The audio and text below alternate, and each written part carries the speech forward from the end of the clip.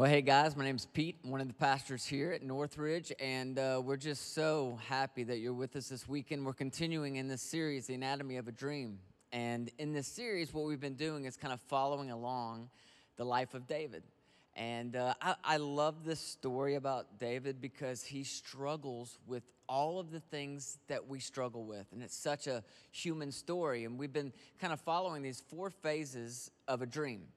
And I told you early on in the series that I probably could have used a dozen different Bible characters. In fact, almost every single major Bible character follows a very similar pattern in their life of discovering God's dream for their life, God's passion for their life. But we've used David, and we've been kind of walking through this. And we started in week 1 at the very beginning where he's just a shepherd. And a guy by the name of Samuel shows up and says, "Hey, David, you're going to be the next king." And that was phase 1, right? That was becoming aware of the dream. And everybody thought it was kind of strange because David was the least of these. He's the youngest. He's a nobody. There's tons of other people that were probably more gifted and more qualified. And we talked about this idea that, you know what? Like, God is into the unexpected. And you're qualified. Whatever he's called you to, you're qualified for it. And that was kind of phase 1. And then time goes on, right? And he's doing his thing as a shepherd. And then one day he follows the instructions of his dad and he goes to visit his brothers. And he ends up there in the middle of this war between the Israelites and the Philistines. And there's this giant named Goliath who issues this challenge. And David steps up and he fights Goliath and he kills Goliath. And now he's in phase 2, right? Which was encountering opposition. And we talked about how David actually needed Goliath. He needed that opposition. And we said the bigger your dream, the bigger the giant. And on your path to your dreams, your goals, your wishes, your desires, you're going to fight some giants along the way. You're going to face some opposition. And then David goes from like a nobody shepherd boy to all of a sudden he's a national hero and everything changes for him, right? And now all of a sudden he remembers the words of Samuel saying, "You're going to be the next king." And now all of a sudden, I don't think he probably put a whole lot of weight into that dream until now. And now he's thinking, this might be possible. Like, I actually might be the king. Like, I'm in the palace. And King Saul asked him to marry his daughter. So he's like, I'm the son-in-law of the king. And now he starts to think, he gets his hopes up that maybe the dream's going to happen. But if you remember, we talked last week that all of a sudden things start to change. And Saul gets extremely jealous of him. And now he enters into that third phase, that enduring difficulties. Because Saul tries to kill him. And David's in that spot, and maybe you've been there before, where he feels like the dream is slipping away. He feels like it's not going to happen. He feels like God isn't with him. And so he panics. And he tries to manipulate and control things that he shouldn't manipulate and control. And in the pursuit of his God-given dream, he actually abandons his God-given values. And David gets to a point, this is kind of where we ended last week, he gets to this point where he sees how devastating his actions were. He sees how he made a bad situation even worse. He sees through his lack of trust. And David came to a very important conclusion. At the end of last week, he just simply says, my way isn't working. It's not working. And that's where we get to phase 4 today, which is learn surrender. And this is a phase for most of us that we don't voluntarily walk into this phase. For the most part, this phase is usually kind of forced upon us by life. Something happens, there's an event or there's a crisis. Something happens that confronts your primary addiction in life. And for most of us, our primary addiction is to our own power. For most of us, our primary addiction is to our own control. It's to our own plans. For my AA friends out there, this is step 3, right? It's the radical surrender of my will to God's will. And that is where David is. And we all have these dreams, right? We all have these wishes. We have these hopes. We have these desires. I often kind of think about it like creating this picture for your life. You have all these hopes, dreams, desires, wishes, and they kind of start to create this picture that you have the way you want your life to look. And we all have this picture, right? It's a picture of how you think your future is going to look. And then we live with this nagging tension, or maybe it's even a fear, that something in that picture is going to disappear. Or maybe that we'll never even find what it is that we want to be in that picture. Or maybe if we have it, what happens if we lose it? And again, it's all a part of this art of learning surrender. So I'm going to show you this kind of last chapter of David's life that we want to look at. It's in 2 Samuel, it's chapter 15. And honestly, it's a really sad chapter in David's life, but what we see is a tremendous amount of spiritual growth. We see decades of David learning what it means to truly trust God with everything. So 2 Samuel chapter 15, David has a son by the name of Absalom. And when we talk about David having a lot of the same struggles that we have, David being just so human, one of the places that he makes a lot of mistakes was in his parenting. And if you've ever been a parent, you know there are no perfect parents out there. But David made some big mistakes in this area. So he has a son by the name of Absalom. They're estranged. They haven't spoken in years. And David's been hearing some rumors about his son Absalom. And kind of behind David's back, Absalom has been gaining popularity.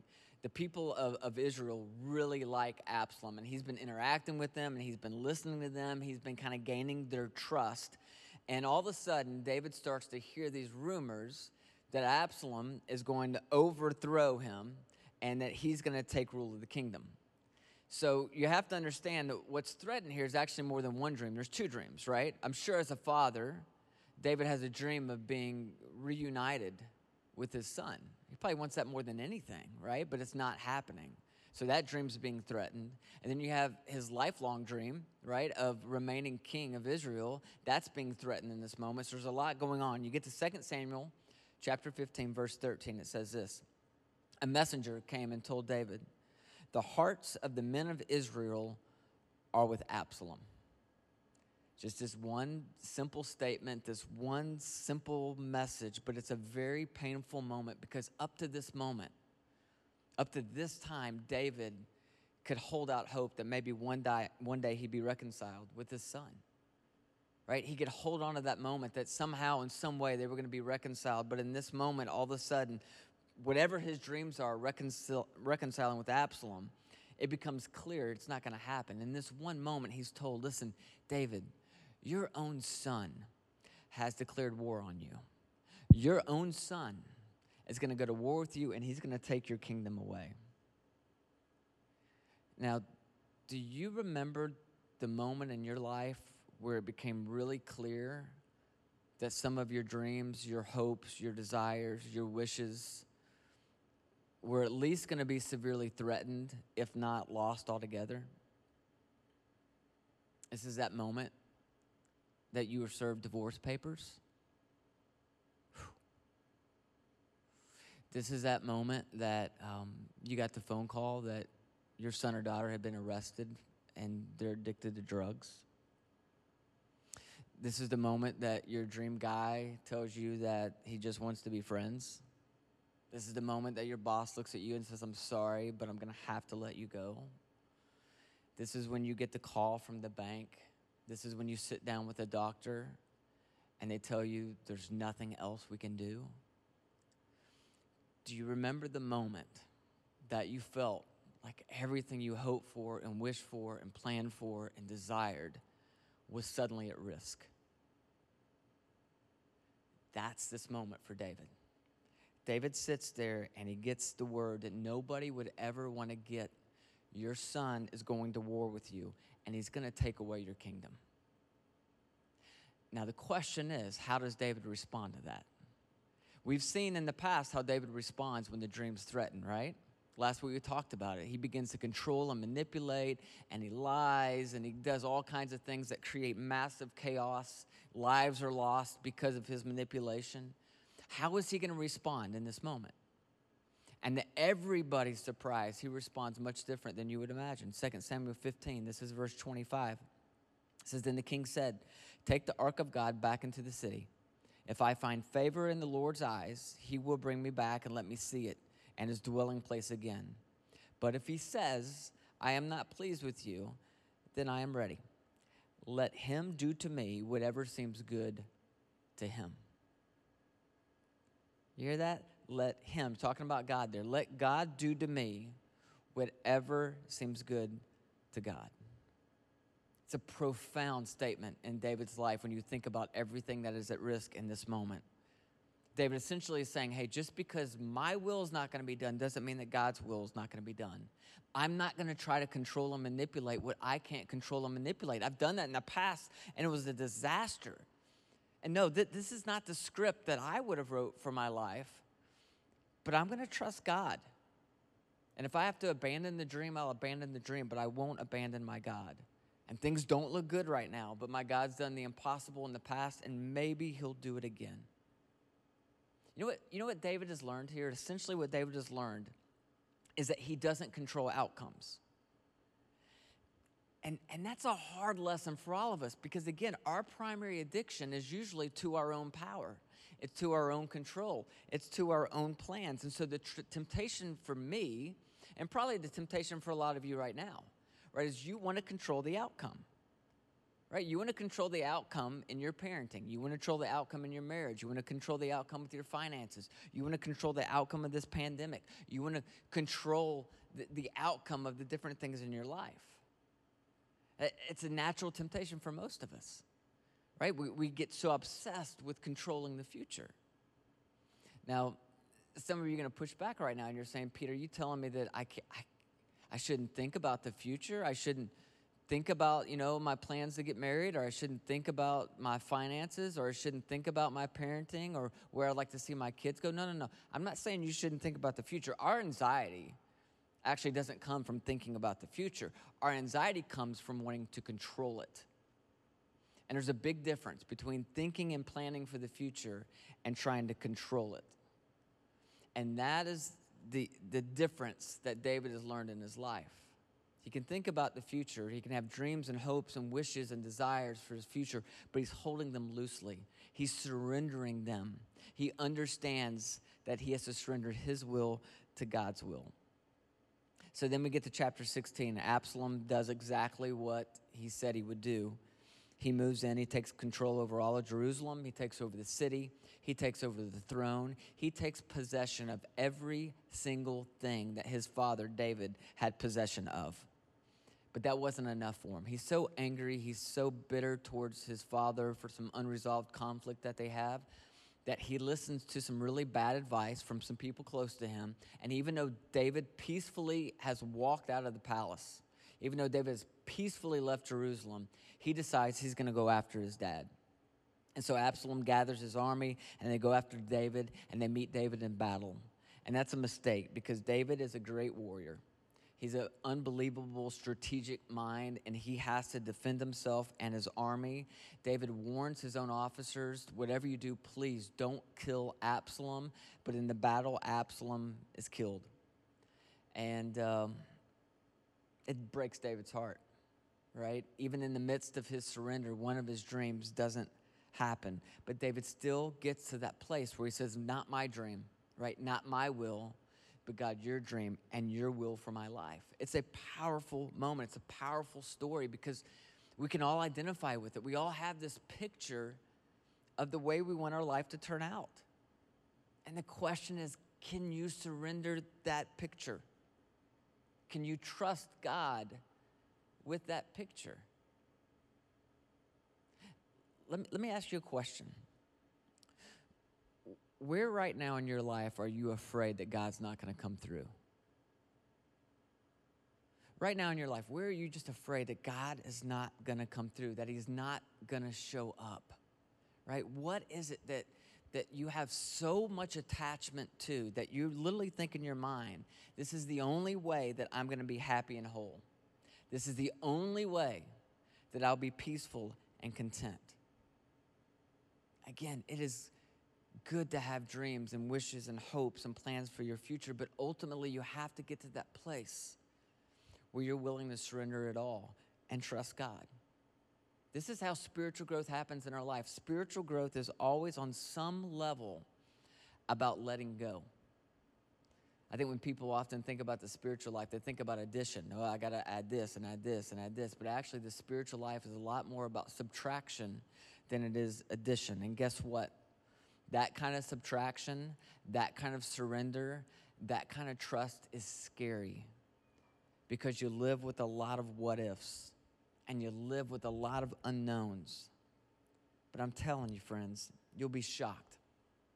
You'll be shocked at what God can do through a person and with a person who's willing to surrender their picture to the future. And I know it's easy for me to say all this. It sounds like sermon talk, right? And I'm using a story that even though we can identify with it, for some of you, you're like, yeah, well, that's David, and he's used by God, and he's one of a kind. I want to make this principle as real as we possibly can. And so I really want to introduce you to a friend of Northridge. This is Stacy. She's been a part of the Northridge family for a long time, and I want you to just see her life, see her story, and see how this principle of learning surrender is impacting her life today. So let's watch this.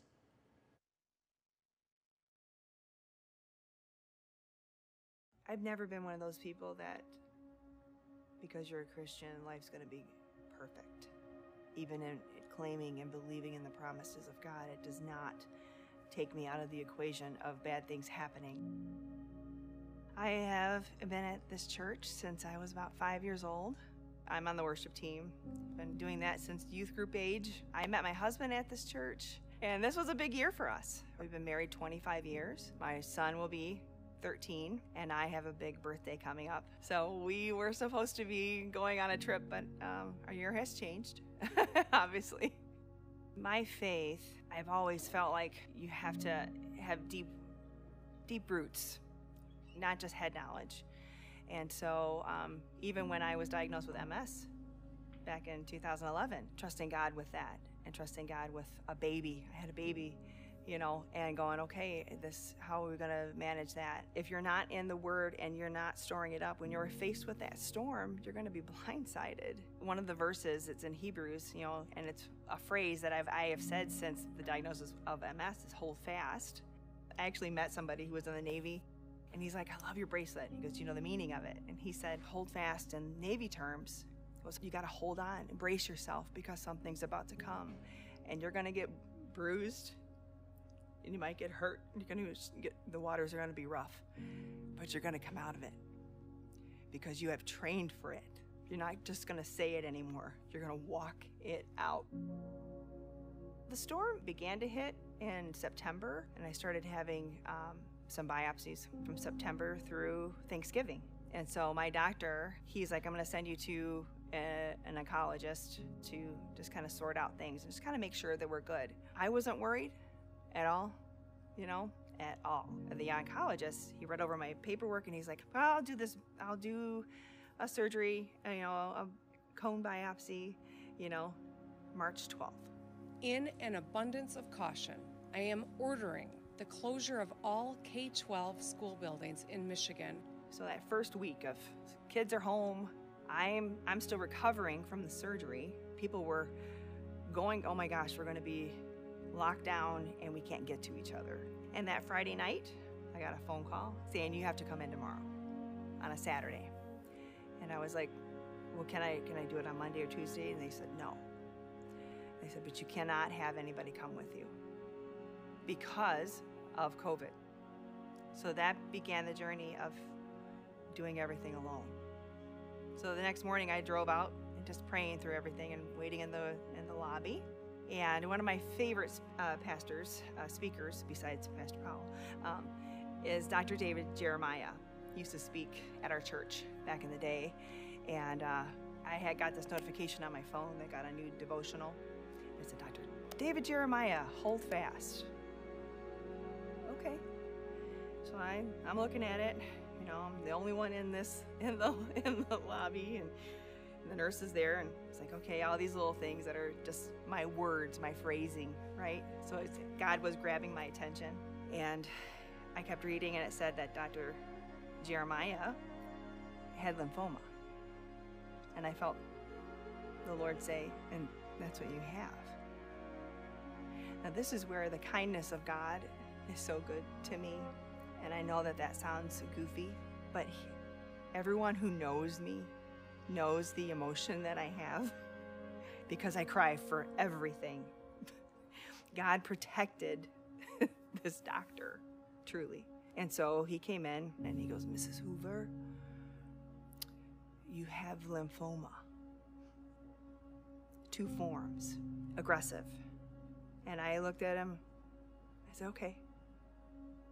And he goes, Mrs. Hoover. He was like thinking I was in shock, and I was like, no, God prepared my heart. And he goes, there's 5 of you today that I'm giving bad news to. And I said, can I pray with you? He's like, what? And I said, can I pray with you? And he got up, and that's when I started to tear up, and he hugs me. He goes, why on earth would you say that? And I said, who would want your job? I was like, nobody would want that. So when I left, and I saw the other 4 doors closed, and I just stood outside those doors, and I cried for them, because that day changed for 5 families. All of us were going to go and embark on this thing by ourselves during the pandemic. And because I am a hugger, I think that is the hardest thing with all of it.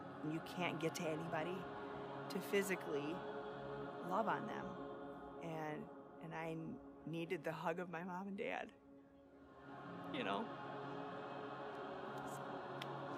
My hardest was telling my son, because the reality was, as a parent, you want to protect them from all harm, right? You're just going to be like, oh. There was nothing I could do to protect him from this. So I just prayed for God to just draw him close, and any scars that he might have from this, that his faith would be deeper. Because as much as I love him, God loves him more. God loves him more than I ever could. But because of COVID, I was able to have uninterrupted time with my husband and my son. All that time, we probably even got sick of each other. So when I was able to have to start going on these little treks out to the cancer center, it became a reprieve because we almost got to see each other too much. So God was good in that too, right? And so all along in this journey, it's just given me the opportunity to meet new people and to love on them. When you're going through something, you have to get yourself out of the way. You feel bad and you're sick and you're like, oh, you're thinking about yourself. You have to start looking at others and thinking of others, because that's what God wants us to do, to bring joy and to share the love of Christ. And so I walked through the center, and there were these patients that were already in the throes of chemo that now couldn't have people with them. And they were crying and begging for their relatives to be with them. And God allows me to just see these glimpses to be able to pray harder for these people. And you know, I had a reaction the first time, and so I know all the staff, and they all know me. And so that's just more people for me to love on. There are moments I can't, because I'm just too fatigued to even concentrate. I can't have a conversation, I can't talk. I can barely pray, but I know that He's there. I trust that He is there. God's word promises that He will never leave us or forsake us. In our humanness, we might feel alone. We might feel like we are by ourselves. That is when God is the closest to you. I'd be a mess right now without the fact that I was in love with Jesus and I was going to trust Him with all I had. I am clinging to Him because He is my hope. Hold fast to the confession of our faith, of our hope, that He who promised is faithful. His way is better than mine, even though I think that my way is better. You know, this was not a surprise to Him, and our family is built on a solid foundation. We will get through this, no matter how it looks, because He's with us, and that's the best thing. He is good. He is good. He is good. He is good.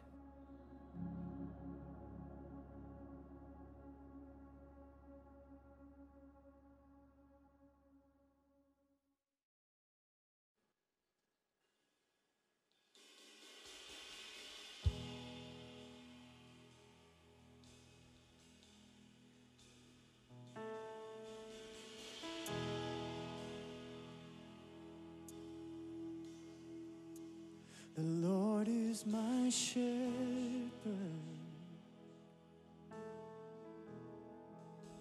and He goes before me. defender behind me, and I won't fear. Help me sing. I'm filled with anointing. Ooh, my cup's overflowing. No weapon can harm me. Come on, right there at home, sing it. And I won't fear. Say hallelujah, hallelujah. I am not alone.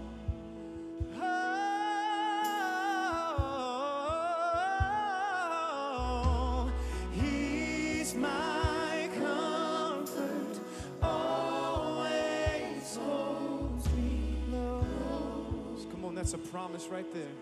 Lift your voice and say, He always guides me. He always guides me. Yes, you do, Jesus.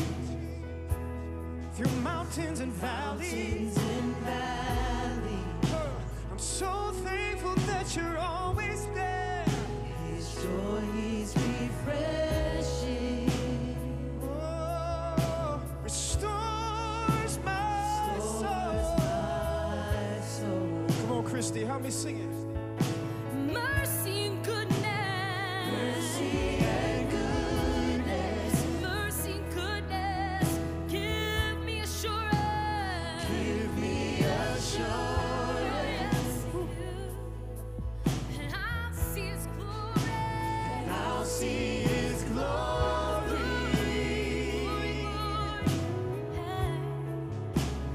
Face to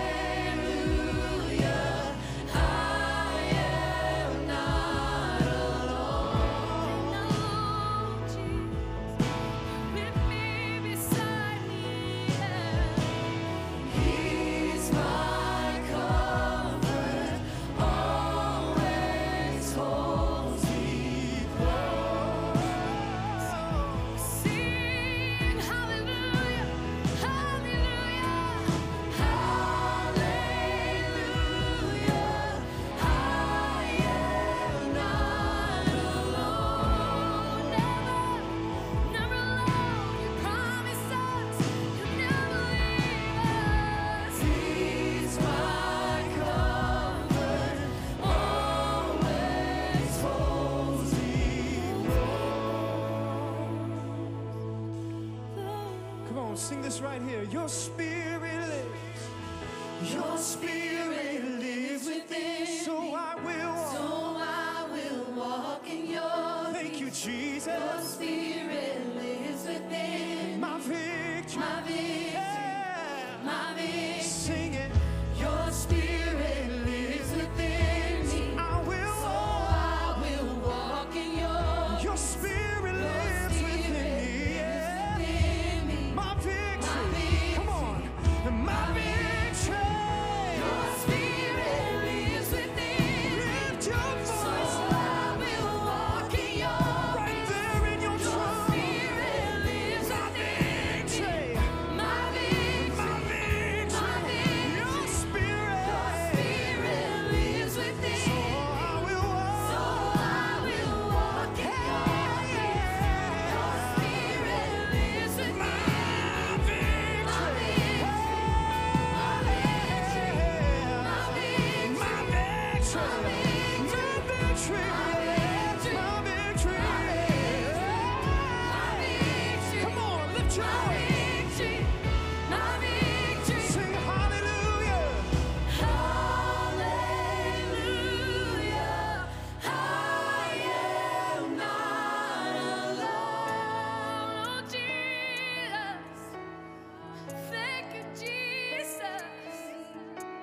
He's my comfort.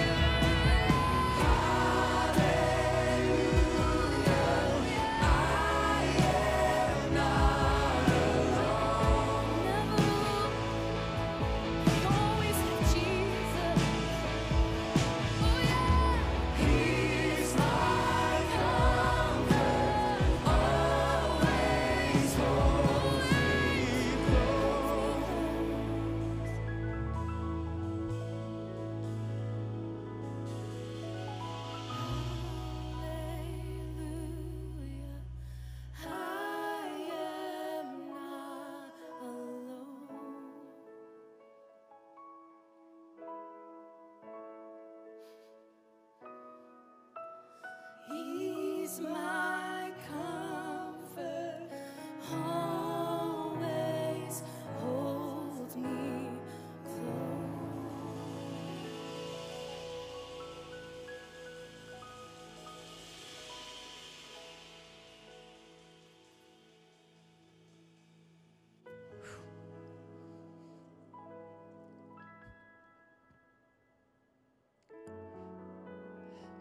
I want to get to a place in my life where I can honestly say from the depth of my heart that if God doesn't give me one more thing, I still owe him everything. But I don't know that I'm there. It's so convicting to listen to Stacy's story, to hear her attitude, to see the peace and the joy that she has in the midst of all this. And I know one thing, you don't have a chance at having that kind of peace and that kind of joy in the midst of that kind of storm if Jesus is not the captain of your boat. Because he's not only the captain of the boat, right? He controls the storm around you. And I don't know where you are right now watching this. And maybe it's years down the road and you just stumble on this on the internet. Hear me, it's not by chance. You're listening to this, you're watching this story for a reason. Jesus loves you and he cares deeply about you. And the most important thing that you could do in this moment, the most important thing that you could surrender is to surrender your life to his. You can trust him. Romans 10:9 says, if you'll confess with your mouth that Jesus is Lord and believe in your heart that God raised him from the dead, you will be saved. And it's that simple act of confession, of surrender, that begins our relationship with him. And I want to invite you to do that right now, wherever you might be. Would you just close your eyes? Just bow your head with me and just say this simple prayer in your heart. Would you just say, dear God, I want that kind of peace.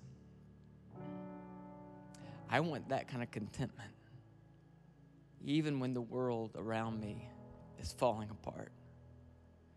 And in this moment, I'm going to give my life to you. I'm going to trust you with my eternity. I'm going to confess right now that you are Lord. I'm going to surrender my will to your will. I'm going to go your way, not my way.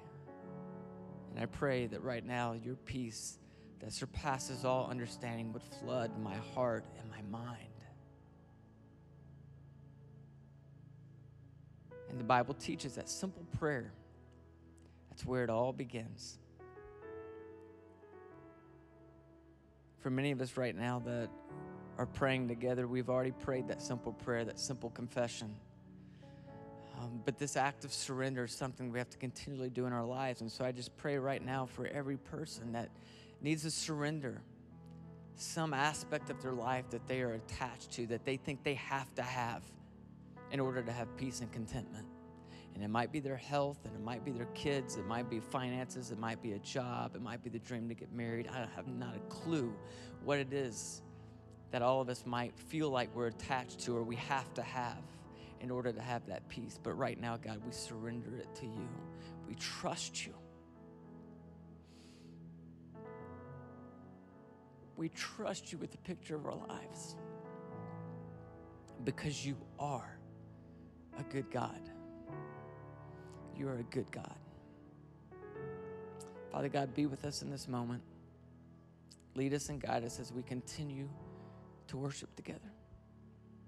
For it's in your name we pray.